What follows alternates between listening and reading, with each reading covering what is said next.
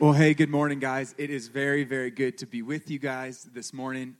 Rach and I, this has been an amazing weekend. Lots of reasons why. I mean, the conference was great. 403 Network Conference was top shelf. And it's hard to get something off the ground. It really is. Like, it's hard the first year. And this did not feel like a first shot at it. This did not feel like a first-time thing. It felt like something, and maybe it was just the reality that it was so needed. It was so timely and so thoughtful. And, man, it's kind of cool being here. Like, it's been an interesting experience for Rach and I because on one hand, we know a lot of people here. I think we imported, maybe a dozen people from Langley over the years. Exported, actually. You guys imported. We did the exporting. And so we come here, and it's really quite nice to feel like we're among friends, like really good friends. But then also meeting people like Tim and Ryan and different people along the way. That's just been like, just to meet people with similar hearts is just so incredible. And it just reminds me, I don't know, like, sometimes we forget that God is building his church around the world. All over the world, 2.3 billion Christians. The church is growing faster today than it ever has at any point in human history. And so sometimes when I'm watching the news and I see something like, from BC, and we're trying in BC to build the local church and to run the race that God has marked out for us. And then I'll see something happen in another part of the world or even in Alberta. And I'm instantly reminded how thankful I am that God has put his church in Alberta. Because it can be overwhelmed when you think about the needs around the world and the causes around the world, and how many people unreached. Man, I just think about where we talk about Moldova or Russia, like these remote places. I'm just thinking how exciting, not that there's just being people sent, but there's actually established works in those places. It's so encouraging and it's so inspiring. I think if I want to do anything today, I just want us to step back and I want us just to consider the work that God's been doing in history in building his church. Because sometimes we think that we're in this one cultural moment. It's hard to see outside of it. And I want us to consider the work that God has been doing in human history. And I want us to consider the work that he's doing around the world. My grandpa passed away a few summers ago rather. And the winter before he passed away, I was he lived in the basement suite with his sweet wife, Kath, who's my grandma, who's still alive, and of my parents' house. And so I was downstairs, and I was hanging out with them, and Grandpa disappeared into the closet. He had a walk-in closet, and he came out with his Bible. This isn't it, but he came out with his Bible, and he came up to me, and he said, "Jason, I'm going to die soon." I said, "That's kind of dark, Grandpa." He goes, "I'm going to die soon." And he goes, "This is my Bible." And he says, "I want you to have my Bible when I die." So I reached out my hand to grab it. He's like, "Hey, I'm not dead yet." And we didn't know at the time that he was sick. But later that year, he passed away, or the following year. And, man, it was a beautiful time with Grandpa. Like, we had we thought we were going to lose him. But then he just pushed through and just fought for another 4 or 5 weeks in the hospice. And so we just had all these moments. And most of the time he was cognitive and we're able just to connect and spend time together. And those are my favorite times with him and with the Lord. I'd read scripture. There's times when he was just not even quite present. And I'd read scriptures and he would come to as he heard familiar phrases. And he would find different ways to vocalize his amens. And a couple things stood out to me in that moment. In that season. One is I watched him in his last days try to fulfill the call of God in his life. And it's hard to consider the call of God in our life. One time Jesus was asked in Matthew chapter 22, what's the greatest of all the commandments? And really the question, the religious leaders were asked this question probably just to try to test him and probe him. But the question's interesting to us today because we wrestle. We wrestle like, what is if there is a God and if he's real, does he have a plan for my life? And one of the biggest needs of the human heart is a sense of purpose and meaning and destiny. And so we often ask this question like, why am I here? What am I here for? Does God have a plan for my life? And so he was asked this question. It's recorded in Matthew chapter 22, verse 37. And the religious leader said, hey, out of all what is the greatest of all the commandments? And Jesus said, the first one is this, love the Lord your God with all that you've got. And then he says the second is similar. Love your neighbor as yourself. He says all of the laws and all of the prophets hang on these two things, as if to say, like, man, if you want to know what the race marked out for your life is, if you want to know what God's plan for your life is, you're going to discover that in your unique characteristics and abilities as you outwork this invitation to love God with your heart and to love others. Another way to put it is to know God and to make him known in this world. And even if you're here and you're not a follower of Jesus, I do want you to know that that is God's plan for your life too. That's why you're on planet Earth, to give yourself away for others that they may have wholeness of life and to discover wholeness of life in your heart through a personal relationship with Jesus Christ. That's what God wants for you. And so what's interesting is when you see it, like the psalmist said this. The psalmist said, teach me to number my days aright that I may gain a heart of wisdom. And it's very hard for humans to number our days rightly. But when you're on your deathbed, you can number your days. So I watched as my grandpa used his last days to try to fulfill the call of God in his life. So even in the hospice, like we would sing some hymns together, and he'd always say, sing a little louder so the people around can hear. Last night we were in our hotel, and some people down the road must have had the same sort of conviction, a couple doors down, because they were doing something really, really loud. I think they were playing poker or something, because every once in a while they would like all cheer and yell. And eventually somebody must have complained. We weren't those people. I wanted to. I almost picked up the phone and was that person to complain. My grandpa would say, let's sing a little louder these hymns so that people in the other rooms can hear. And I just noticed one day he slipped a note under somebody else's door just to encourage them in the last days that there's hope and there's life. And I just watched him his last days love God and love people. I'd bring my buddy, like my buddy Jared, and he would just take these, and every single time he was with one of my friends, he would look at them and he would try to hug them and give them these encouraging words, as if to say, I want to use my last days to fulfill the cause of Christ, to run the race marked out for us. Because sometimes we get discouraged and distracted, especially when we don't have the weight of our days. We kind of think, oh man, like it's so easy.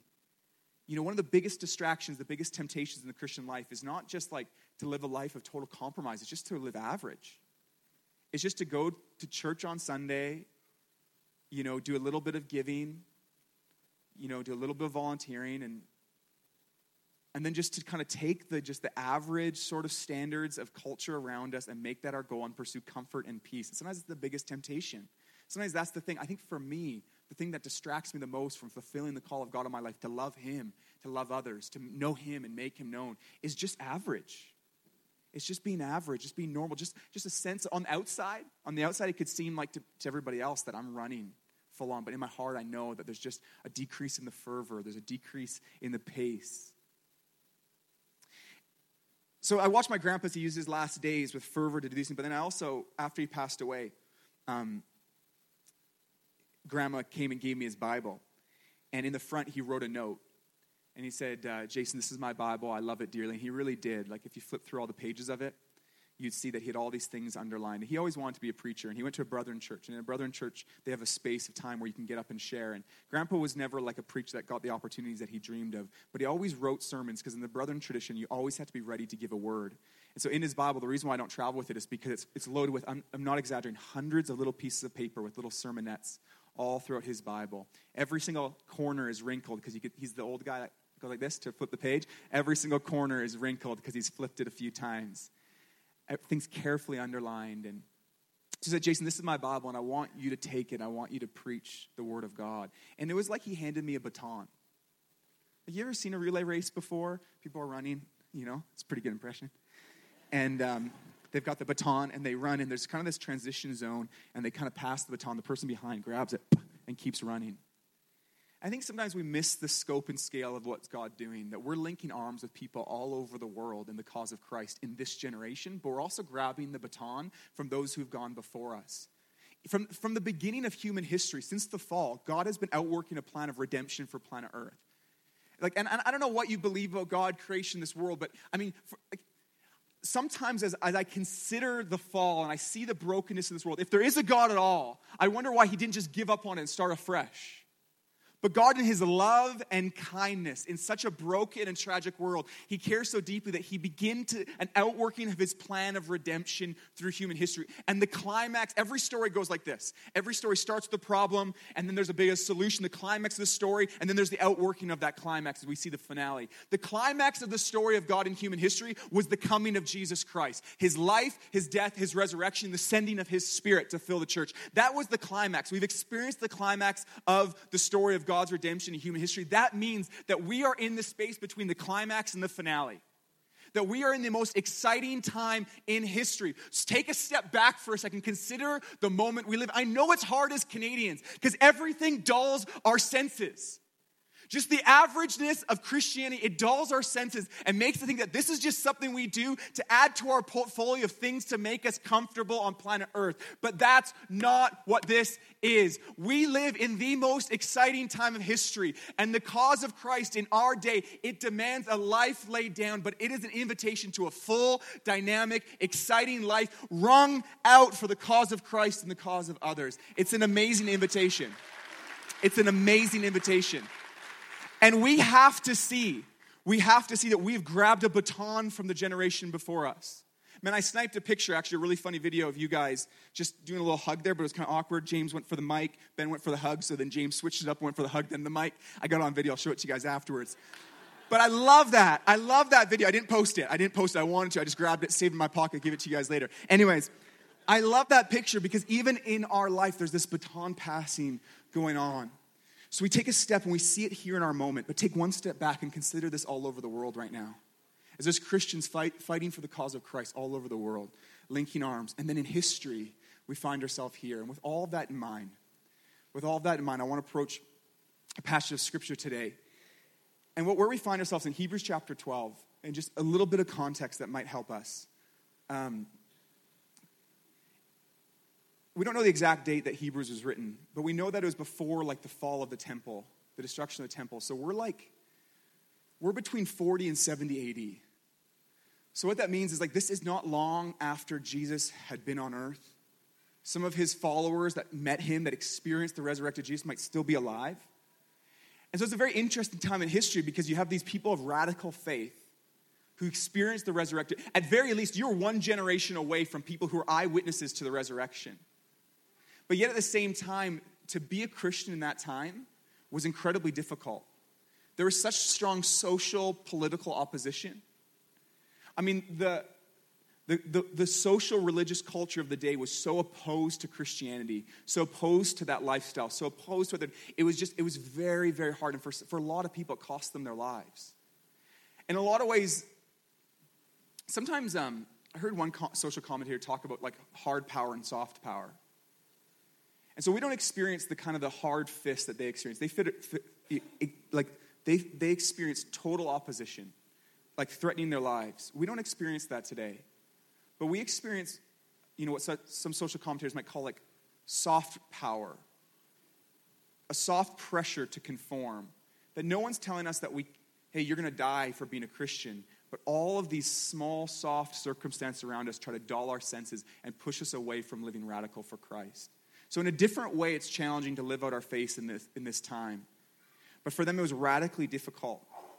So we have this contrasting tension. Consider this. Such certainty about the resurrection of Jesus, such confidence, but yet such opposition. And so the writer of Hebrews, similar to some of the writings of Paul we read in other epistles, is trying to encourage people to persevere. Trying to just encourage them to keep on going. My friends and I kind of signed up for this little challenge because I'm not an athletic person. I'm not athletic at all. And if I just kind of let my lifestyle build out around my work, I would find myself very out of shape, very unhealthy. And so my friends and I kind of put these challenges the last 2 years in front of us that September, the first long week of September, we were going to do a triathlon together. And just a short one, but for me, incredibly difficult. The first time we did it 2 years ago, I had no idea how to swim. Honestly, the hardest part for me was getting that wetsuit on. Have you ever put on a full-on, I guess my physique just wasn't trim enough for it, and just the whole experience of trying to get it on was incredibly difficult. But I found myself, even this year, as I was doing the triathlon, I got out of the water and then onto the bike, and instantly so tired. in any other circumstance, like at this point in time. I'm not even a quarter of the way down. I just love just to stop right here. And the whole time, just to find any willpower to persevere was incredibly difficult. Perseverance, sticking it out, finishing it to the end. You know what's bizarre about me? On my own, I would never finish it. If there were not hundreds of other racers and hundreds of people watching, I would never finish it. When I'm at home, I say, I'm going to do 20 push-ups. I get on the ground, and I just do 16. Almost every time. I always plan for 20. I never hit 20. Why? Because I don't persevere on my own. And the writer of Hebrews understands this reality. He understands that to follow God, to obey his commandments, to live holy, to live righteously, and to give yourself away for others, to find yourself giving your best energy, your best hours, your best resources to the cause of Christ, incredibly difficult. And so the writer of Hebrews come along to say, hey, I realize that I want you to see that you're not alone. You're not alone in this. And I want to encourage you to keep on going. Man, I've been driving around Calgary. I remember yesterday, Ben was driving me, and we drove past the Dream Center. And he said, hey, have you seen the Dream Center before? I had no idea it was here. And he goes, this is actually a part of the ministry of First Assembly. I said, that's amazing. I had no idea that you guys had this extension into the community like that. That's no small thing. Driving around with Tim and talking about the tequila movement and hearing what's happening and the role of Alpha, and that you guys are launching Alpha this Wednesday. I love that about you guys. I love that you're making a space. I mean, Alpha is so much work. If you're volunteering, it's so much work to put on Alpha. Man, it is not like to commit to 9 to 10 weeks of sitting at a table to create that safe place for people who are far from. That is tons of work, but you guys are doing it. You guys are doing it. Tonight, to show up for a prayer meeting just to pray for revival. Not every church is doing that, not everyone, but you guys are doing it.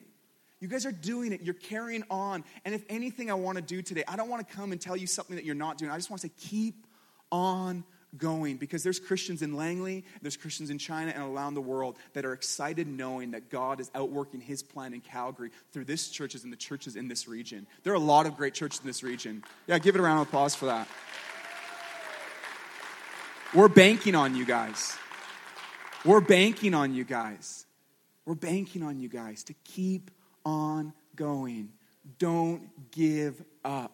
Link arms with us, the church. Consider the baton that's been passed. And so with all of that shared, why don't we find ourselves here in Hebrews chapter 12, and just want to read the first 4 verses of that chapter. Do we have it up on the screen? Why don't we read it together? Not out loud. I'll just read it off the screen so we're making sure we're working with the same translation. It says this, therefore, since we're surrounded by such a huge crowd of witnesses to the life of faith. Let's just pause there for a second. Keep the scripture up. What are they talking about, the cloud of witnesses? We've already touched on this, but if you look at Hebrews chapter 11, you'll see that the writer of Hebrews has called to our attention all these men and women in generations before who have ran the race of faith in their time. Many of them who died for their faith or gave up their best for their faith. People like Abel, Abraham, Noah, Isaac, Jacob, Moses, Gideon, and David, calling to attention all these great men and women who fought for the cause of Christ in their generation. So he says, hey, what you need to see, and the picture he's trying to grab to our attention, is that of a host in heaven leaning over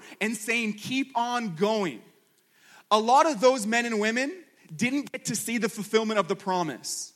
In fact, all of the men and women that he talked about didn't get to see the fulfillment of the ultimate promise of the climax of the narrative of God's redemption in human history, the coming of Jesus Christ. They didn't live in the age of the Holy Spirit. They didn't experience that kind of favor with God, that kind of intimacy God, that kind of empowerment from God. But they ran the race in their generation. And the picture that the writer of Hebrews wants us to see is that they are leaning over heaven, cheering us on, and that we are not in this race alone. The baton's been passed to keep on going. So he says, consider the cloud of witnesses. And he says this, let us strip off every weight that slows us down. Anything that slows us down.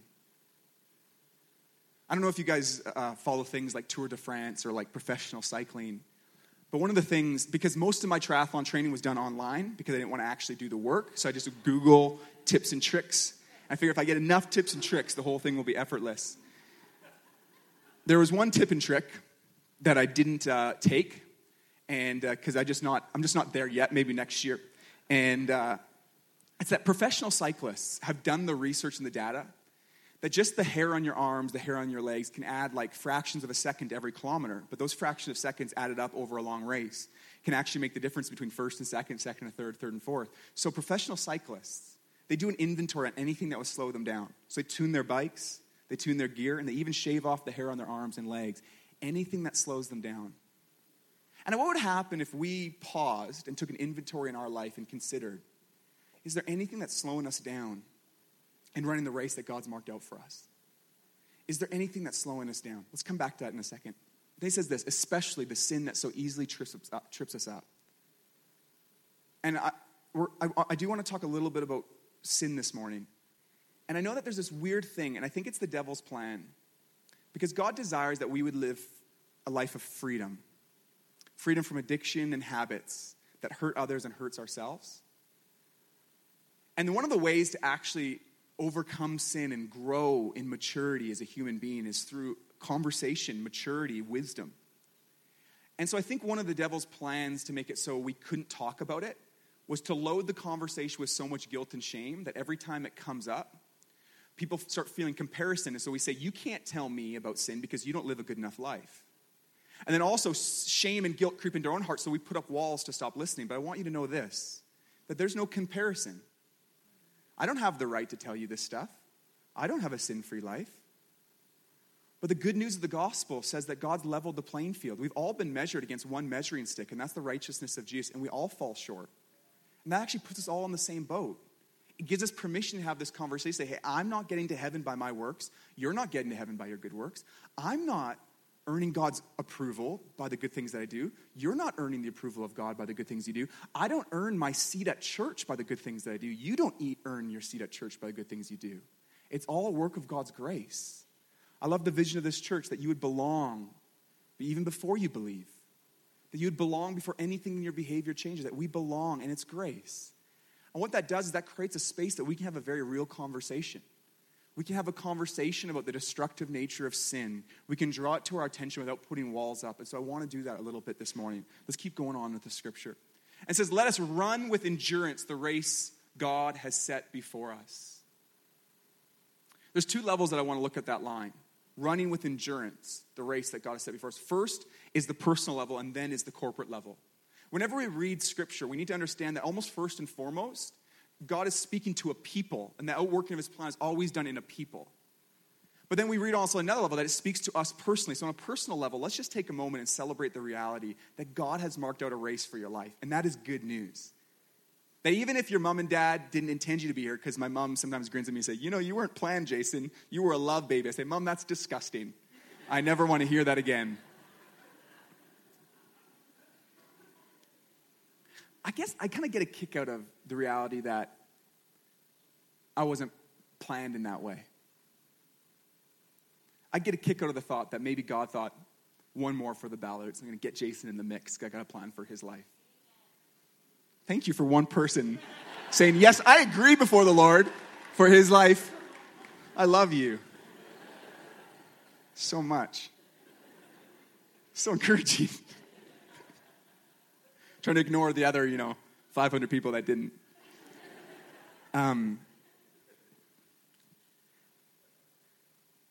God thought you up. In the book of Job, it says that God holds the breath of every living human being in the palm of his hands. In the palm of his hand. And that means that if you're breathing and you're here, God intended you to be here. And that's incredibly good news. That's such good news. And he's marked out a race for your life. And corporately and collectively, we know what the race is. Some people critique the will of God and say, man, I just don't know what God's will is, so we live in paralysis. But the crisis in my heart with God's will is not that it's vague, it's that it's so clear in Scripture. I think the real crisis about God's will for our life is how clear it is that we're supposed to give our whole heart to love God and to love others. And the outworking of his specific will is discovered as we find our gifts and abilities and our special place in that corporate outworking. That God made each of us unique. He's marked out pylons for us to follow. He's laid out a path for us. For you, how amazing that God thought you up and he put you in this place, in this time of history on purpose. Man, for all the high school students here, I want you to know you are God's plan for your campus. God put you in that school on purpose with a purpose. And that's not just true of high school students. For everyone here, God knows where you live. God knows where you work. And for this season, when you live in that place and you work in that office, that's God's good plan for your life.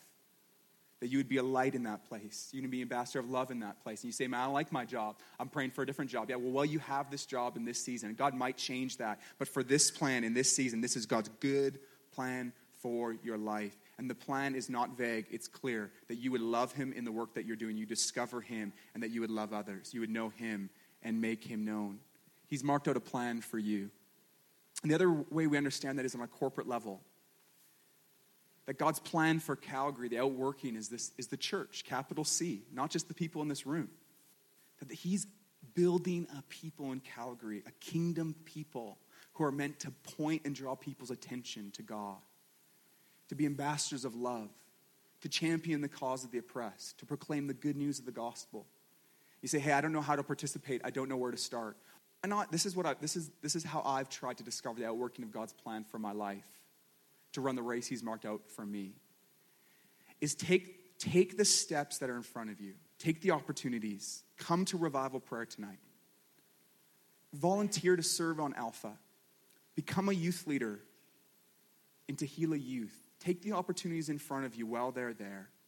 And then in that working, you'll discover your unique bent and creativity. And over time, you'll find the unique special place you might have. I'm not saying that those are the definitive things that you can do to follow the race that God has marked out for you. But I want to encourage you, put your hands to the work.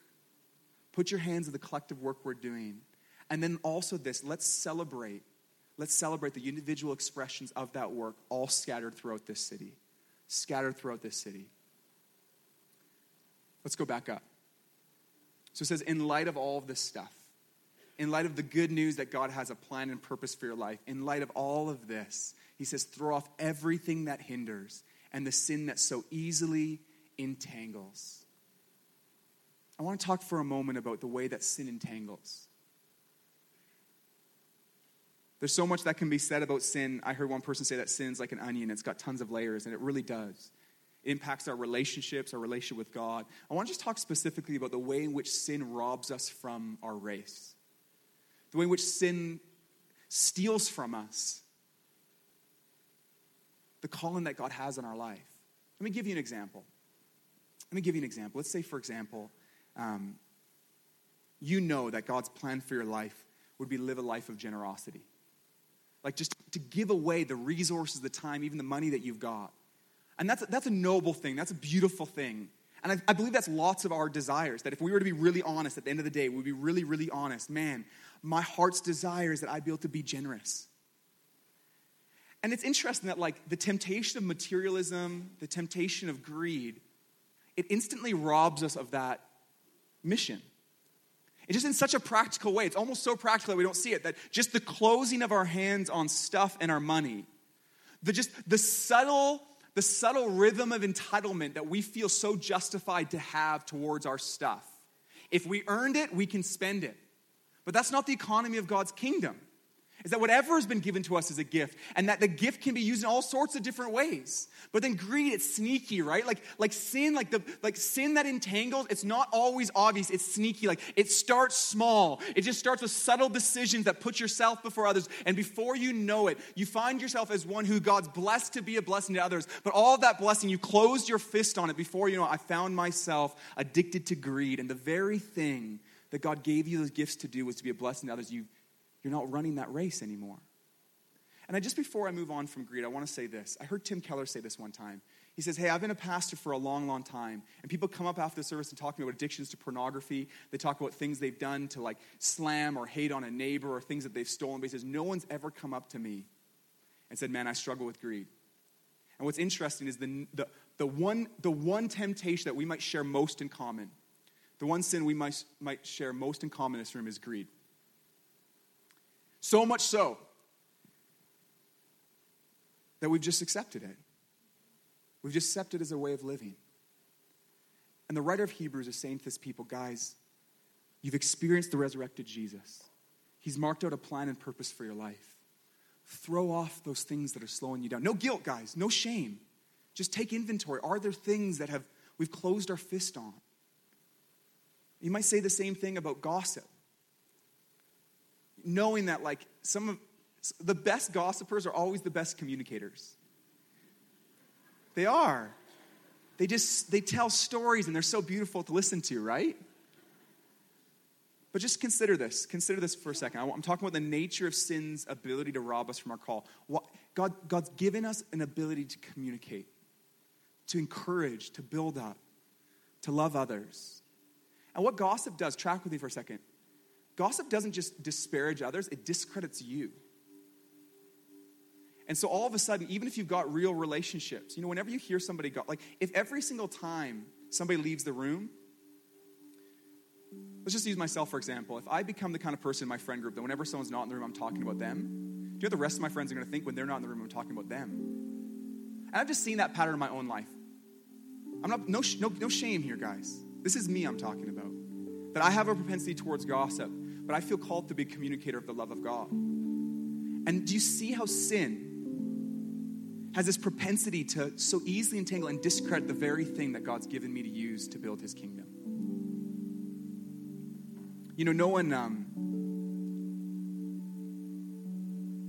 No one is flipping channels at TV and finds themselves on some pornography or a nude scene in a movie and pauses there and thinks, man, I want to pause here so I can lose the trust and intimacy with my spouse so that I can bring hurt and harm to my kids or the community around me. No one thinks that. But something like pornography so easily entangles, Before you know it, it's shaped your imagination, and it's caused you can't even look at people of the opposite sex the same way anymore. And all of a sudden, the trust, the very fabric that we depend on to build healthy community can be eroded through such a thing that's so easily entangled. I think about my buddy Tyler, and up until about 19, he managed to somehow, against all the odds and all the stats, managed to not fall into the trap of pornography. But then he went through a really hard breakup, and his heart was so hurting that he found temporary relief in pornography. And what's interesting is sometimes we want to just point our fingers and talk about sin like it's just this icky thing, but oftentimes the thing that we're most drawn to is often something that's sort of just medicating our hurt heart. That before we just go around and be like, man, you're just icky, it's just, no. So often the thing that we find ourselves tripped up in is something that we found temporary relief or comfort, mending our broken heart, trying to numb the pain. And so Tyler found himself full on addicted through his iPod Touch, his mobile device, and through his laptop. So one night he had some friends over, and they were praying in his backyard around a fire. And as they were praying and as they were worshiping, they're like, let's take turns putting people in the middle, and we'll pray for them. Not in the middle of the fire, in the middle of the prayer circle. And so they put Tyler in the middle, and they all began to pray for Tyler. And all of a sudden, he runs out of the prayer circle, okay? So everyone's like, what's going on here? He runs into the house, and he comes running back out. And he's got his iPod Touch and his laptop in his hand, and he throws it on the ground. And he grabs the axe they had been cutting wood with, and he begins to go to town on his laptop and his iPod Touch. Why? Because he got radical. He took it seriously that this thing is entangling me. And it's robbing me from the race that God's marked out for me. It's stopping me from loving. It's putting a wedge between us and God. It's causing guilt and shame to creep into my life. It's causing to distort my vision of women in my community. And then I look at that guy and I just think, man, if we were more radical, again, no guilt and shame, we lock the doors. It's not welcome here, guys. Just friends having a conversation. Have you taken inventory? What's a radical expression when it comes to the way we spend money, the way we communicate, the way we talk? I think one of the most radical things that you could do is to invite somebody into your problem and just be honest and real with them. That might be the radical first step you take. And this is what I don't want to do. I do not want to put anyone on the spot and say, hey, raise your hand if you're struggling. Now go into, no one's on the spot, okay? I'm not backing you into a corner, okay? What I want to do is invite us to let the grace, the Bible says that it's the kindness of the Lord that brings us to repentance. And so one of the expressions of his kindness is the invitation to run this race. He's got a plan for your life. He's got a plan for your life. Let's go back to scripture. How do we do this? How do we run the race marked out for us? Verse 2. We do this by keeping our eyes on Jesus, the champion who initiates and perfects our faith. One translation says, the one on whom our faith depends from the beginning to the end. I love that the writer of Hebrews says, who initiates, because when it comes to God's grace, I think we're convinced of it when it comes to initiating. We can't become a Christian. We can't earn right standing with God by our works. So I think that a lot of times we say we understand God's grace at work in the initiation of our faith, but when it comes to the outworking of our faith, that's on us. But it's not on you. Sanctification is the work of the Holy Spirit. Paul writes that you're God's handiwork.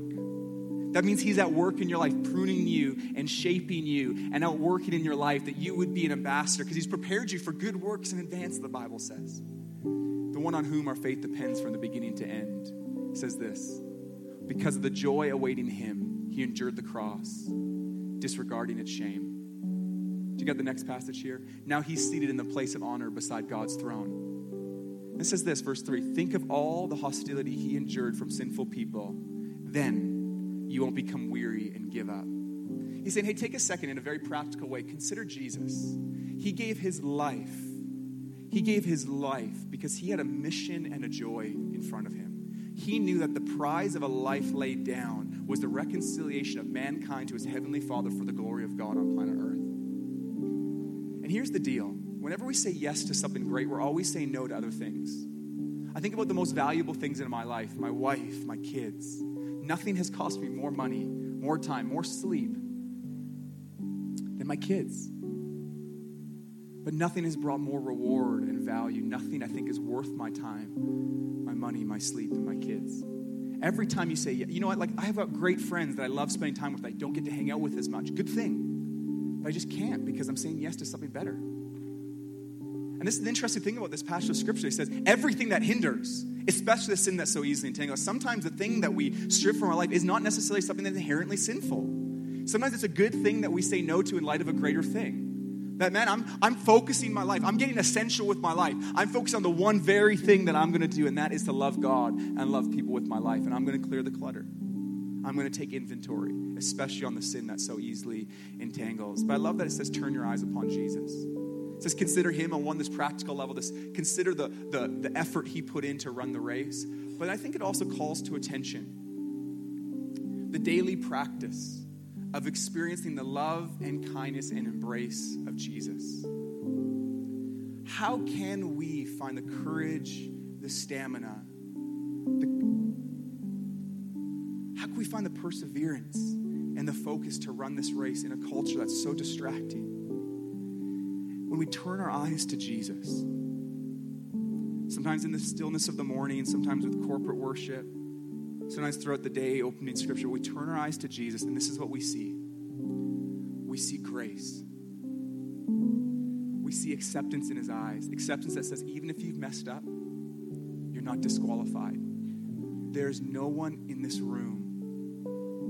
You might look in the eyes of other followers of Jesus and feel like you're disqualified. But if you look in the eyes of Jesus, you'll see that he's still got a plan for your life, that he welcomes you back. There's full acceptance. There's full love. You're not disqualified. If you look at Jesus, you see his work on the cross, and you see the living Jesus and the grace in his eyes, and the Holy Spirit illuminates this to our hearts. We see his love and affection. It empowers us to give ourselves away. One of the reasons why we don't want to give our lives away is because we're worried, if I give myself away, who's going to look after me? But if you see the affection in his eyes, you see the way he loves you, you're going to see, man, he's providing for me. So I can give and I can give and I can give because I've got a heavenly Father who's going to look after me. Man, like, how do we do this? Man, accountability would be great. Maybe like, more prayer, more power, whatever it might be. But like, whatever you do, the beginning and the end, like the core of it all, there's practical tips for overcoming certain habits and temptations and all these different things. But at the core of it all, it's turning your eyes upon Jesus and seeing him. There's this beautiful song